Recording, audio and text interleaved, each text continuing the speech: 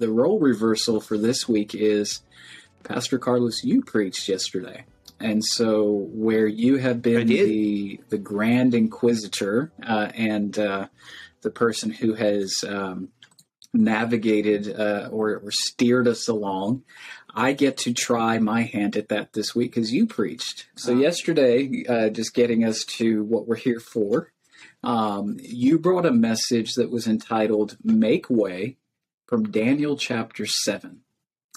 I remember, and I remember that, and I don't know if I've shared with this in this setting. One of my, if not my most favorite pastor and biblical teacher is Alistair Begg, and aside from pastoring Parkside Church in Ohio, I know that he is a speaker. A Christian speaker and teacher who has taught extensively around the globe, and he is featured most prominently in his ministry called Truth for Life. And I recall listening to a series of teachings, and this might have been in the 80s in like the UK, that are recorded on Truth for Life, that deal with Daniel, and Pastor Begg actually teaches from chapter 1 through chapter 6. And I recall in his introduction to whatever message he was delivering from chapter 6, he was apologizing to his audience who might have been anticipating that he was going to be teaching all the way through the book of Daniel. And he was apologizing on the fact that he wasn't, and that his teachings would be stopping with Daniel chapter 6. For the reason that everything after chapter 6, as Pastor Begg puts it, just gets too weird.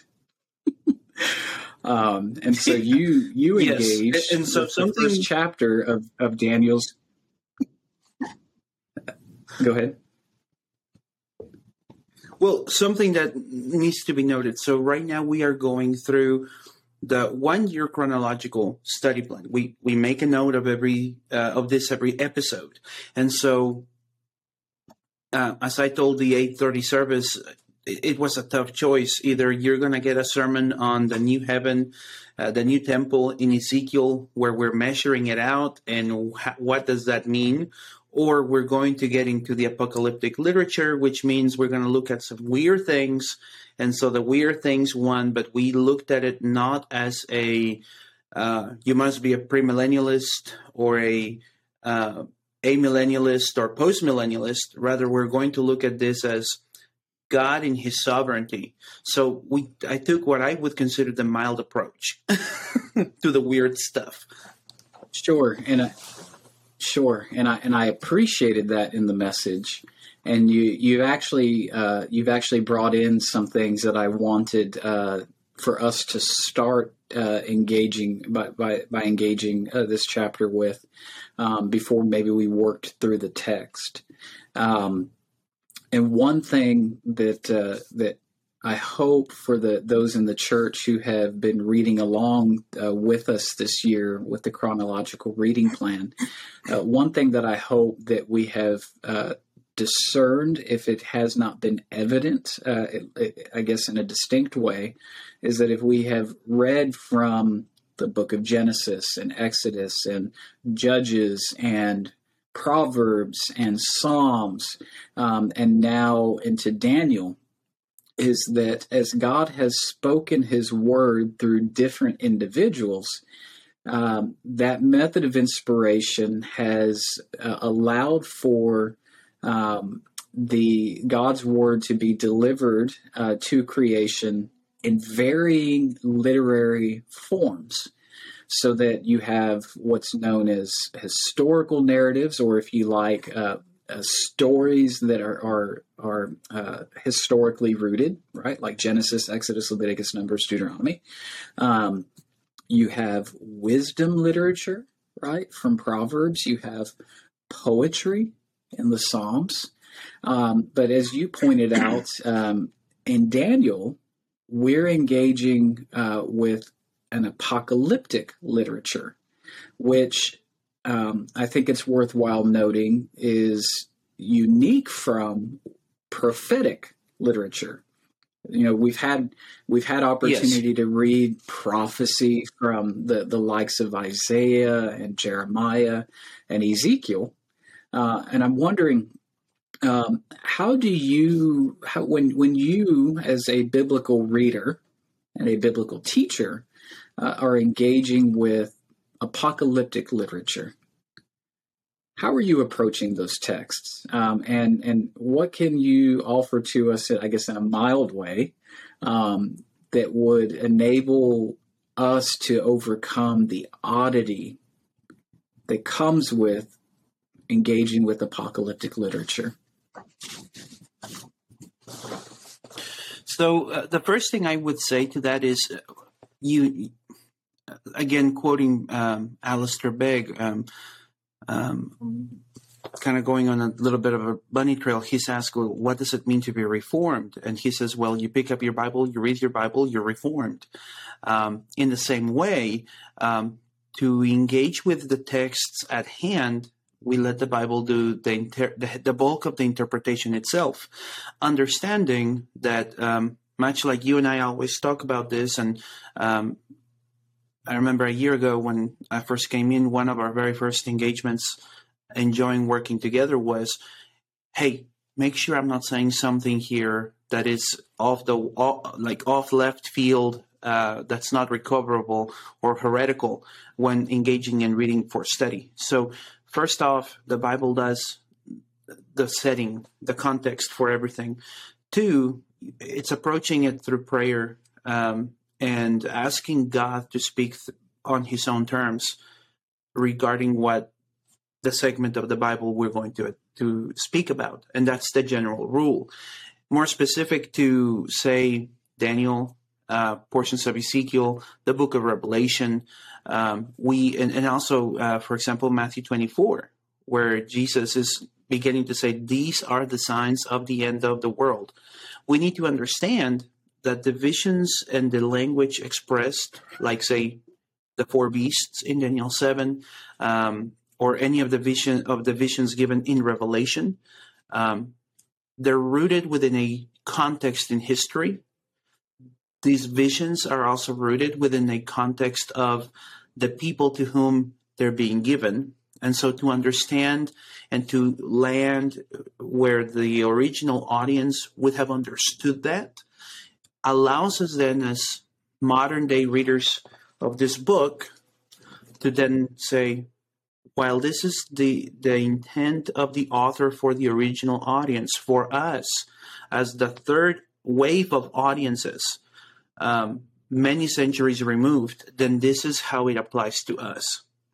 So that's the way that I approach the text, with great respect, because if we do not do so, much like we've discussed, you and I, then what ends up happening is we are looking into people who read things, and I hope I'm not butchering the word, anachronistically, meaning it's out of time, making things, assertions that are out of time with what the text is saying.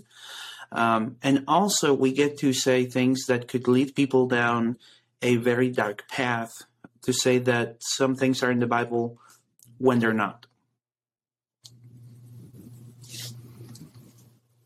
So I think that's super helpful. Could maybe I try to paraphrase a little bit of what you've offered there, and I've heard it summed up this way. Sure. When we engage with something like Daniel, particularly apocalyptic literature, where we have this wonderful imagery that's given,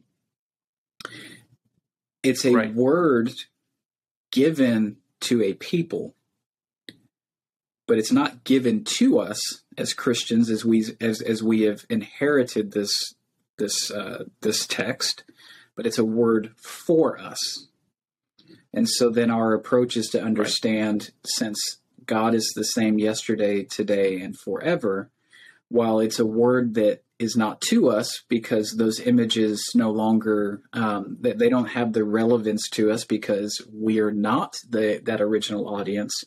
Our work is to understand, how is this word to be applied for us.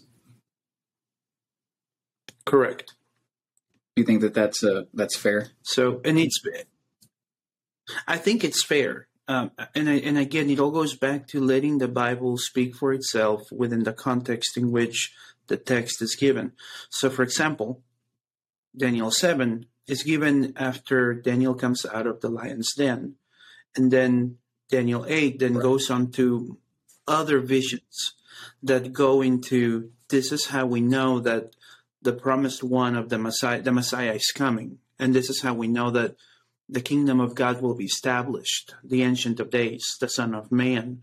And so understanding also that as the chapter 7 opens, it says, in the first year of Belshazzar, king of Babylon. Well, 2 chapters ago, in chapter 5, we see that Belshazzar is in his last day as king, and he blasphemes God, and God takes care of him. And lo and behold, the vision of chapter 7, the first beast, passes away. And then we see the ushering of the second beast, the bear that has one side raised and 3 ribs upon its teeth, devouring much flesh. Well, that's the Medo-Persian Empire. What God reveals to Daniel during the first year of the king comes to pass during Daniel's lifetime, as we see the handwriting on the wall.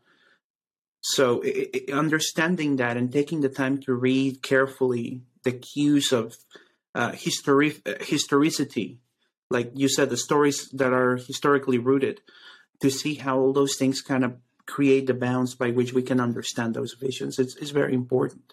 And quite frankly, it brings the Bible to life, because it makes you stand or sit in awe of the God who provided the scripture to us. Right. And so that's super helpful. Thank you for that. In that, one of the challenges that I felt that you did an excellent job of illuminating, one of the challenges that we face that was certainly the case for Daniel, and I'm hoping we can engage with this and really put some legs to how we as Christians are facing similar plights in our modern day that makes this more than just certainly a word for us. Is as you were sharing early in your message yesterday about those various kingdoms that were reigning, were in control, or were soon to be. Maybe you can walk us through what those kingdoms were representing in terms of the challenge to people, to a people of faith, and how that becomes a word for us today, as we ourselves are challenged by maybe not kingdoms, because we don't have many monarchies left in this world, but just how maybe systems of government become challenges for us. Right. Sure. And so this is where I'm guessing you're taking this up the very first point, where there are many pretenders who would rule in God's place. And I'm just taking based on what that, because that's the very first thing after reading the Bible, the scripture reference for the sermon. As we look in Daniel 7, first we see that Daniel is given a vision that is alarming to him. Something that while the other prophets, like say Isaiah, Jeremiah, are given visions that alarm them, this is one that Daniel keeps to himself. And there's a real intentionality there, I believe, on the part of the prophet and on the part of God to inspire that to be the case. Meaning it's not something that he went to the king and said, "Oh, by the way, King Belteshazzar, you're going to die. And then after you are going to come all these other kingdoms. And after this last beastly, unsightly kingdom, then the Ancient of Days will send the Son of Man, his son, to reign over all of creation. And by the way, his kingdom will never have an end, and no one will be able to overcome it." And so we need to understand that. Now, the beautiful thing that comes with the encouragement of, again, in exile, in the middle of suffering, and serving kings that are despots in the fullness of the modern intent of the world, of the word, I should say, then we see how God is giving hope to Daniel and how that gives us hope. Because as we read Daniel 7, and let me turn to this so I don't butcher it, because God forbid I should do so. If you're reading Daniel 7, it says here that it says, the first was like a lion with wings of an eagle. So when you read the context for each of the beasts, it has features of the geographical areas that come. Now, then he goes and says, well, the second beast is going to be a bear, the third is going to be a leopard, and the fourth one, he doesn't have words to describe it, but it describes it as its behavior. It will devour, and whatever it does not devour, it will stamp with its feet, and it will kill and destroy. So for us, when we look at the beasts, we may, like I told the people listening to us online and to our congregation, it's not that we see China or Russia or the U.S. in this text, because that it does not compute for the people receiving this from Daniel and from God at the time of the revelation. But what we do see is that the power of the world, the systems that are in place presently, they're prone to temptation, to sin, to the fallen conception of what our humanity imposes to those systems, because ultimately it's people leading people, whether you're the mayor of our town, whether you're the governor of our state, or whether you are the prime minister or the president or the monarch of a nation. You are human. And therefore, when those people turn their gaze away from God, then suddenly the temptation, the proneness to sin, the proneness to evil comes very quickly. And that then inflicts pain upon the people. Now, we can assert that from the text because, again, of the context. Where are the people at this time? Well, they're in exile. They're still in Babylon. They're in exile. Babylon is in turmoil. Right. And then the people in turmoil are now dealing with the kingdom is not as strong as it once appeared, like under Nebuchadnezzar. Nebuchadnezzar was the height of the Babylonian Empire. But after him, the kings that followed him, his children and grandchildren, they were not as strong as Nebuchadnezzar. And therefore, when you get to Belshazzar, well, the Medo-Persian Empire is at the door, and what is the king doing? Well, he's having a feast, remembering the glory days of his great-grandfather or grandfather. Well, that's sinfulness. It's lack of forethought and foresight, and therefore that brings pain to the people. In the same way for us today, when we as believers come and proclaim the good news, there's going to be pushback against us. There's going to be the reality that what Scripture says is to be true and virtuous and right, society does not see as true because, again, just to apply today, we can say, according to Scripture, a man is a man, a woman is a woman, because they have been designed so by God. But if we step outside of the realm of faith, outside of the church walls, or outside of our community of faith, because the church is not a building, then we're going to see that my truth, according to most modern scholars, is not your truth. So everything now, instead of becoming foundational and true, now becomes relativistic. And so that's one area where we see how the powers outside of God's kingdom, namely the church, then come trying to oppress that which God has already set in place. Now, that's just in the spiritual area. when you look at the way that governments may carry out their discharge, again, the Bible says government is instituted by God, which is something that the vision allows. In the vision of the Ancient of Days, he rules, but he lets the beasts have their time. But God still controls the flow of history. And then we see how he judges rightly. Well, that means that God is using, for good or for bad, whatever the governments of the world may do, whatever institutions may do, God will ultimately use it for his glory and his worship, so that his name is lifted up.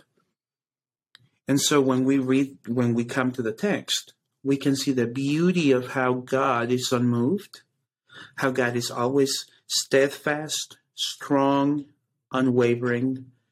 And that is the hope that comes for the Christian in the middle of what happens in the world. Again, none of the nations that are in Scripture are around in the same form that they were as at the time of the scriptural history. So, for example, the ancient kingdom of Israel is not present. The first two temples are not present. Even everything shifted. The Romans are certainly not present.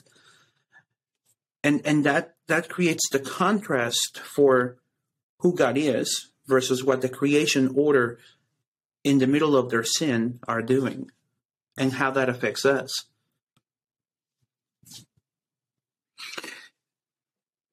I'm processing everything you've offered, and I'm in agreement. And I want to maybe offer or raise a question. Sure. In light of some of what you shared, and as I heard you speaking to the difference between the Ancient of Days and his rule and his kingdom and the kingdoms of this world, you gave an example to Babylon post Nebuchadnezzar as they're feasting. And remembering yesterday, and not having their focus or eyes on God. Well, we know that to be the case for them because through the biblical narrative, we might say they never had their eyes on God. They are introduced as a people who are absolutely pagan and are divine instruments, as it turns out, to exact judgment against God's people, with the expectation that they will ultimately fall. And so leading up to chapter 7, we can see the fulfillment of the prophetic aspect of God's word, in that, yes, Babylon will do this, but Babylon will fall. We saw this in Jeremiah specifically. But I wonder, though, as you've outlined the dichotomy between kingdom and earthly rules, what's a realistic expectation, maybe in a general sense, for a tried and true and proven and faithful expression of kingdom or government? Like, should we have an expectation that there can be kingdom-esque qualities to the kingdoms of the world? Or should we in some way, is it better for us to approach this question of the political sphere of man with an expectation that we're going to go the ways of Babylon? That's a wonderful question. So I know that the way I'm going to answer that today is, should we expect any government on earth to have a kingdom of God element to it? I would say the only element that comes into that would be disciples who are informed and active in it, but not to expect a perfect ruler or to expect a perfect system. Because again, if we as disciples, as we read in the Bible, are still grappling and we are still to use the language of Paul, if we are still struggling as a wrestler with sin in ourselves, because just because we become Christians, it does not mean that we stop struggling with sin, but rather it means that we learn the ways of God's grace that enables us to turn away from sin and temptation. So, no, we cannot. I don't think we can. We should expect to have, as you would say, the idea that we on our own power can have a utopian society based on Christian principles by having a theocracy. Not in our current state. I think the idea would be that as disciples, we see to put forward the best possible alternative to what systems are in place, so that people are respected because they are made in the image of God, that we respect the boundaries of life and death, and that we see that even death is not the end of life per se, but it's a component of life, in the sense that death for the Christian is the gateway to eternity. It's the entrance into God's presence. Pretty much, as I said, as we relate to this, out of our exile. Wow. So if we should not have such an expectation in an expression of kingdom or government of this world, and I want to come back to where you took us in the message and where you saw the text lead. Whom then do we keep our focus on, and how do we stay allegiant and faithful? And I'll just say this in the question, to that Son of Man who we know is Christ and who we know is that perfect ruler. Okay, so I think the way that we can do that is simply by observing the difference in the text. So let me read it for us so that you can see the contrast, right? Not you, because I know we've read the text extensively, but drawing this out for the audience. So here's verse 9, Daniel 7. I kept looking until thrones were set up and the Ancient of Days was seated. Now that's the beginning of this vision of God the Father entering his heavenly court. And before that, we see that there are these beasts coming out of the great sea, and they're just wreaking havoc. But God comes and in a regal, stately manner takes his throne, continues to describing the fact that he is wholly beyond belief, because his countenance and his robes are, white as wool, and he's dressed in radiance. His throne is holy to the point that it resembles fire. And here's a beautiful thing about it. It tells us that there's a great crowd of holy ones serving him, and as they're serving him, everyone then is settled and the books are open. So God is about to pronounce his edict. This is where we see his peaceful, regal, and very much fearsome countenance overtake everything that's going on in the world. And so as we see this particular element of who he is, then that's the source of hope for the believer. Because as we see him taking court in session to dictate history, we are then given this wonderful element of what would be an anthropomorphism, which, again, it's a $10 word theologically. It means that here we see this presence of God, and we are actually seeing him described, the second person of the Trinity, described in actual human terms, that tells us that he has been always incarnate. It's not something that happened right. after the Romans came, but he's always been very God and very man. I kept looking in the night visions, and behold, the clouds of heaven, one like the Son of Man was coming, and he came up to the Ancient of Days and came near to before him. And to him was given dominion, glory, and a kingdom, that all the peoples, nations, and men of every tongue might serve him. His dominion is an everlasting dominion which will not be taken away, and his kingdom is one which will not be destroyed. So if we just take that image of God the Father acknowledging God the Son as the regent of the universe, then that affects us in the sense that, one, whatever happens here, it's a byproduct of just passing through this world, because we know who our King is, and second, we know where our home is. Right.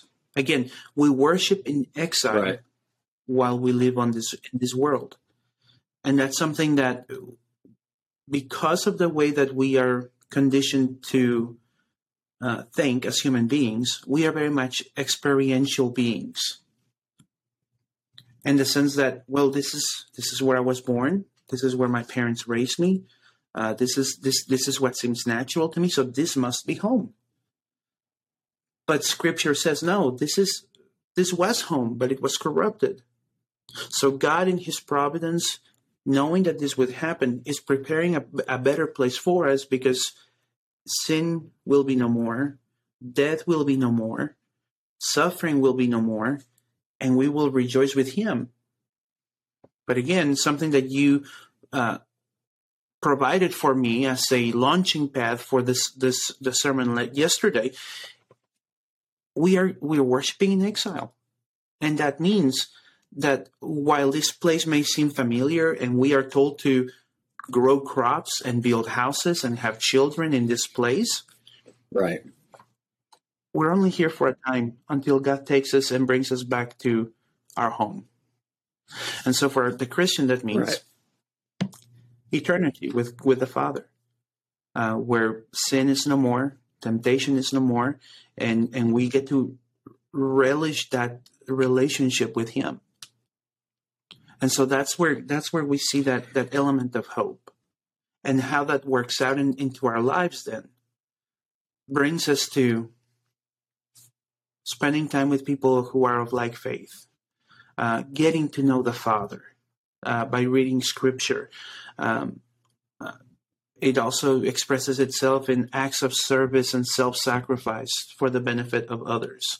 It expresses itself by the way in which we worship, and not in the sense of running around, shaking about, but knowing that when we come to meet God, much like it's our custom here at First Baptist Divine, we understand that we come for the audience of one, right? That's something that we always encourage our people to remember.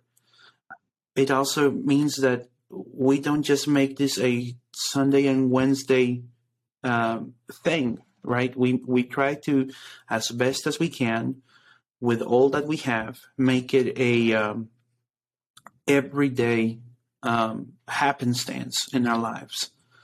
Meaning, whatever we do to the honor and glory of God, and that happens in community. And when we do those things, we are reassuring ourselves that it's all to the glory of God, but it's also for our edification and to build a community that reflects that which is to come in eternity future. When, sickness is gone, suffering is gone, and all that is the radiance of God that provides light to the new heaven, the new earth, and we get to fully rejoice with the true King of the universe. Which is awesome, right? To have that expectation of eternity at peace with our Maker, our Redeemer, and a renewed creation and glorified bodies. So that compels us, that propels us, that empowers us to persevere, because we have that expectation for a future hope that has yet to be fully fulfilled. Right. And so we press on.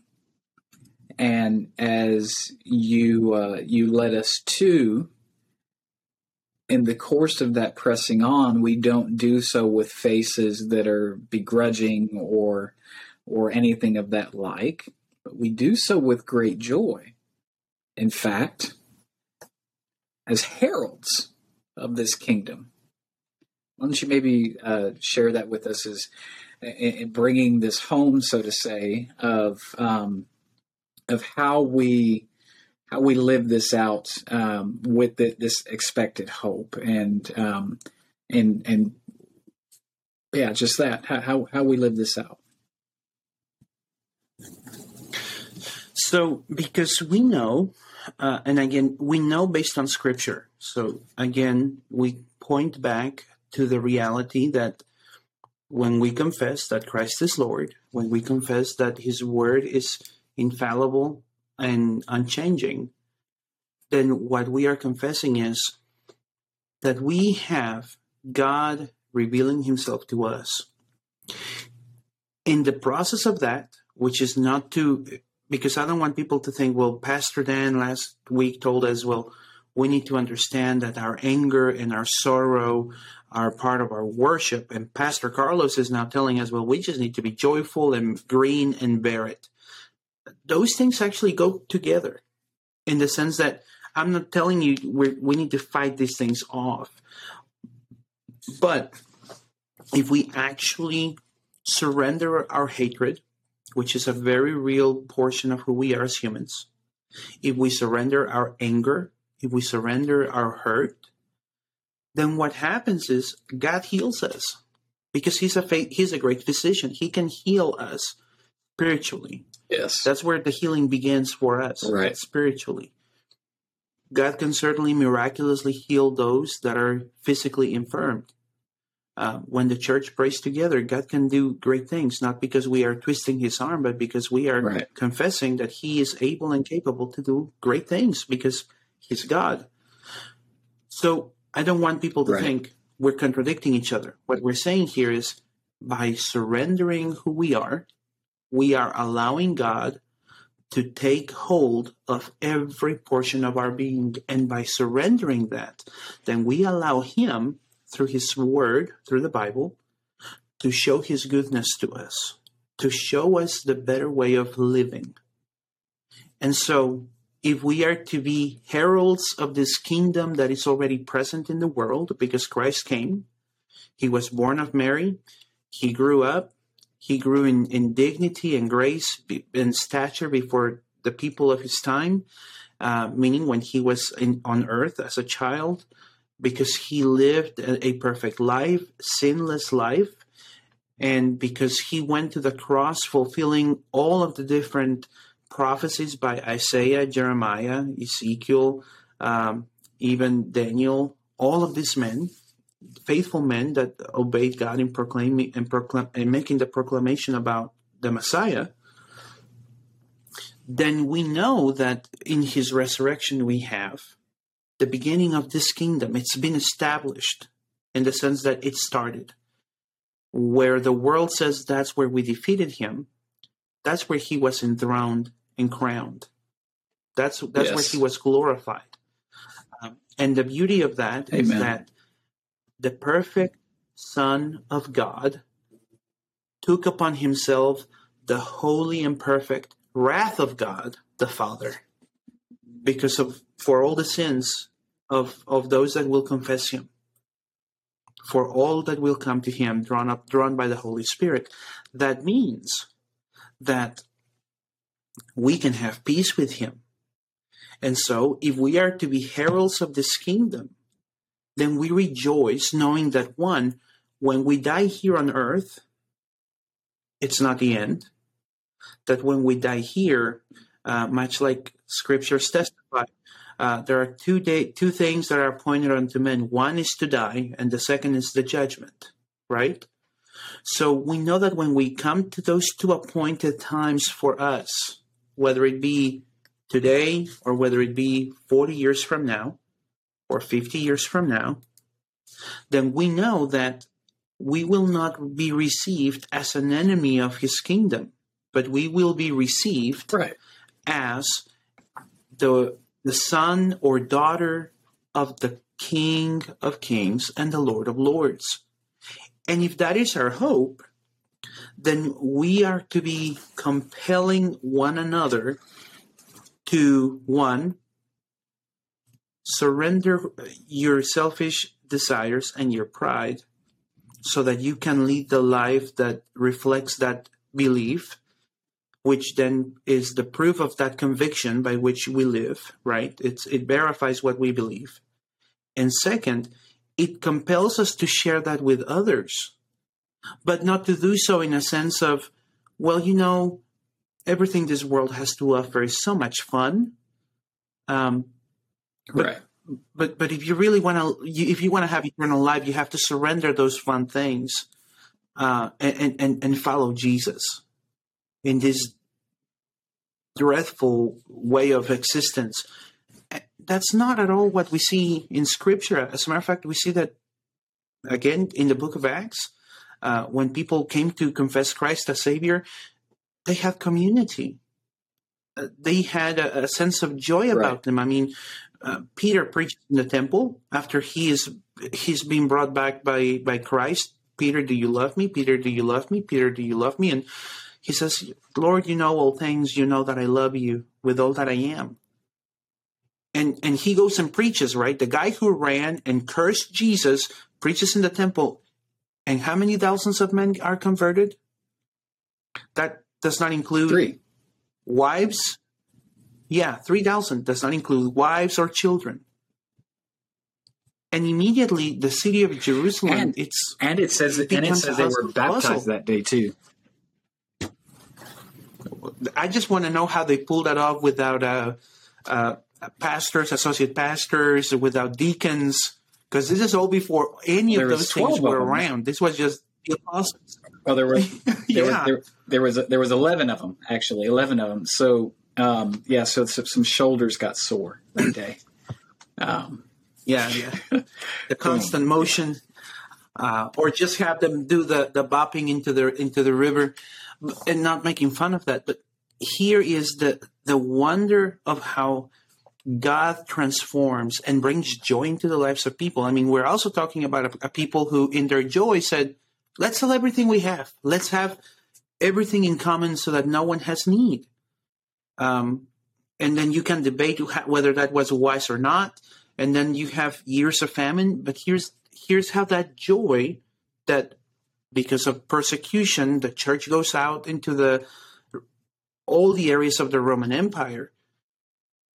And then the churches in Macedonia, having received the gospel by Paul's preaching, then they become aware that their brothers and sisters in Jerusalem are dealing with famine. Well, what do? We cannot let our brothers and sisters suffer. We must take up a collection and help them. That's how we leave it out.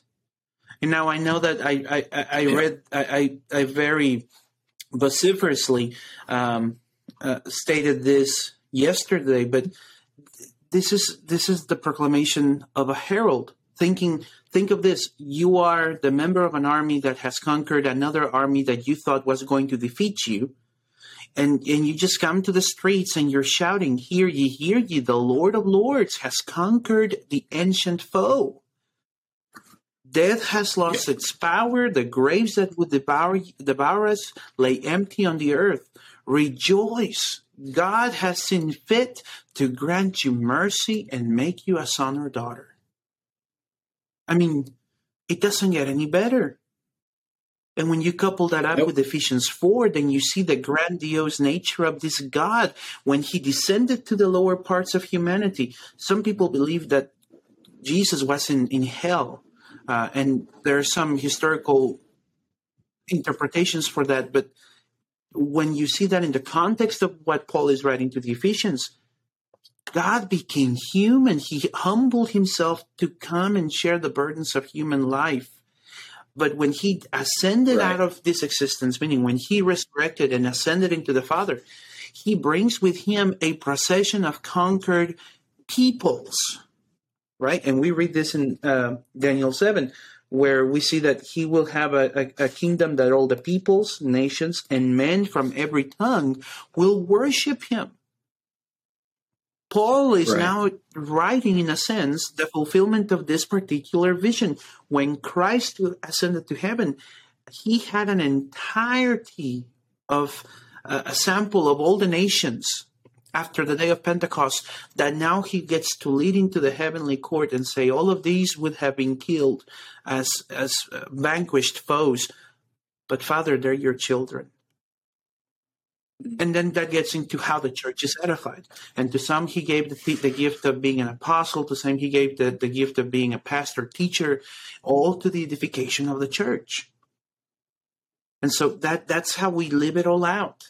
Because again, we have a great God who is sovereign over all things, even the painful and dreadful things of life. Which again, here in our area, still dealing with Uvalde, remembering 9/11, which was yesterday, of course. And then we are fearlessly reminded that God can use those dreadful circumstances if we let him. If we do not become too proud or too selfish, he can use that and turn it for good. And so that's the beauty of the gospel. That's how we live it out. Amen. Amen. Well, I don't have any more questions related to the text. I do have questions that I want to maybe get your input on. And I do want to remind our listeners that if you have questions, you can submit them in the comments to this video on YouTube, or you can send them to us by way of email at info@fbcdivine.org. But before I kind of shift to a little bit of a different subject that I want to hear your input on, is there anything else you'd like to add about Make Way from Daniel chapter 7? I would encourage our church family and those that would listen to this podcast to not be afraid of asking questions of the hard passages of the Bible. I would also encourage our friends who may listen to this and may be struggling with everything evil in the world. Read the end of the book. I'm not trying to tell you to be taken aback by the dragon and the beast and the harlot, but focus on the main character. He vanquishes his foes. He conquers evil. And here's the beauty of this message. He makes all things new. Now, we don't have to wait for the newness of life until eternity future. We can encounter that today. We can encounter that through the work of Christ, through the work of the Holy Spirit. And he's extending his arms out, calling out to men and women, will you believe in me? Will you become my son and surrender who you are? So make way for him. I mean, it's as big a call as a herald for a nation, but it's also that of an evangelist. Make way for the King who wants to have you as his subject. Surrender yourself, repent of your sins, and let him rule in your life. Amen. Amen. Well, thank you for that. That's I can't agree more. And so if that is something you have questions about or not sure of just how to move forward with that, reach out to us. And we would love to be able to discuss those matters or those concerns with you. Now, we started, Pastor Carlos, by my announcing for folks that the roles are reversed. And so I don't know how often I'm going to get to do this, but I'm going to take some executive privilege for the last few minutes here. And so we are going to test your prophetic ability. And this is actually really important as you minister in South Texas. You may not know this, but you've completed a year. If you're about to ask me about a football game, I'm about to ask you about 3, bro. This week, I am. This week, there are 3, in my estimation, 3 rivalry games. Two are well established, and one is a rivalry that is really centered on me. And I'd love to just hear who you have as picks for the games. Okay. The first that we have All right, is let's go. My Natalia Mustangs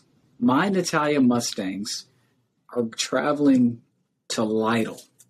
They're going to lock horns. The Pirates. In the Pirates. Yeah, they're going to lock horns with a traditional foe there. And I'm just wondering, who do you got? Natalia's coming in, I believe, 0-2. Lytle, I believe, is 1-1 coming into this week. Well, I mean, if I have to take it just by the odds, I think Natalia might be up. But I saw the spread for celebrating the football teams and the coaches. It also seems that Natalia may actually have a good chance based on some of the highlights from their football team. So I'd say it's a 50-50. But if you have to ask me, maybe Lytle. So this was Pastor Carlos's last day with First Baptist Church Divine. No, okay. So you're taking Lytle at home. You're taking Lytle at home, and that's fair. We will find how unprophetic you are by next week. But we'll go with that. By the way, we also disclaimer have, for everyone: I am not a prophet. Yeah, we also have Hondo. We also have the Hondo Owls, who will be hosted by the Divine War Horses on Friday night. Another long-standing rivalry. Who you got, bro? Do you have any stats on their performance so far? I think Hondo's 1-1 and 1-0, 2-0. Oh wow. Well, if I go by the numbers, then it seems like Divine is actually having better odds. Then again, I'm biased because First Baptist Church Divine, so I would say Divine might actually have a good chance. But you never know. It's those heavy rivalries that always get you in. Like, there's always about trying to take the win in the other team's turf. So I'm gonna stick with Divine. I think Divine might actually hold it because they don't want that type of rep. Yeah, I got nervous that you were going to go Hondo there for a second. But okay, so you've got you've got Lytle. You got Lytle over Natalia. Lytle, Divine. And you've got Divine over Hondo. Okay. Right. Third one. This is not a high school game, but this is the first of a head-to-head matchup. And I consider it to be the potential for a great rivalry and tradition. On Saturday, 7 p.m., at Darrell K. Royal Memorial Stadium, my UTSA Roadrunners will be locking horns with the Texas Longhorns. Both teams are 1-1. This past Saturday, Texas lost to Alabama, was number one, Alabama, by 1 point, 20-19. And this past Saturday, my UTSA Roadrunners went up to West Point and in overtime beat Army 41-38. So, both teams 1-1. I think Texas is ranked 21 after losing by only 1 point to then ranked number one Bama. UTSA is unranked. These two teams have never met before. There may be 70 miles that separate their two campuses. Who you got? Right. Well, I know it was a big thing for the opening game 2 weeks ago. It was here at the Alamo Dome, and UTSA kind of floundered. It's triple overtime, dude. They lost by 2. I know that was right. I'm just calling out what transpired overall. So I would have to say, who doesn't like a good underdog? I think UTSA. Again, okay. I think UTSA may have it, if anything, because they want to show that if they get in the right mindset, they want to show that they can take down the Longhorns any day. And you're right, that has potential to be one of the most enjoyable rivalries if they get this going. Yep. Okay. But again, so folks, you've got disclaimer: Lytle and Divine, not a UTSA. prophet. Yes. Okay. I don't know that Lytle would be local, but local enough. all the local schools, I guess. All right. Well, if you, I don't know. We'll see. We'll see how this turns out. We'll critique you, or we will celebrate you next time we get together. So I would like to say that it's an honor always to fill the pulpit when you give me the opportunity, and something for people who think that preaching is something that is done with a very easy type of task.